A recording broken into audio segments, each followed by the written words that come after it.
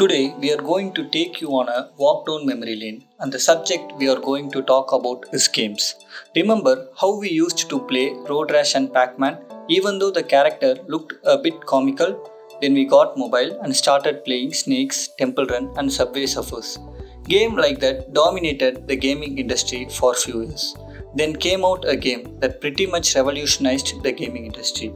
Can you guess what game that is? It's Pokemon Go. The game used augmented reality to add virtual objects to real world locations.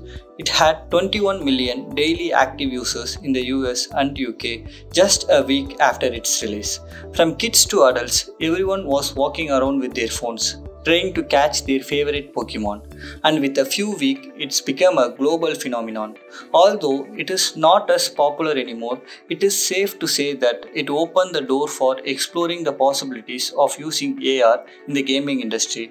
And with a lifetime revenue of 4.2 billion, it is one of the most successful AR games of all time.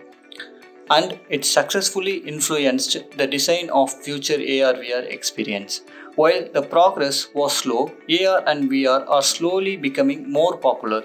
Sony has already sold more than 5 million PlayStation VR units, and the global VR gaming market size is expected to reach 92.3 billion by 2027.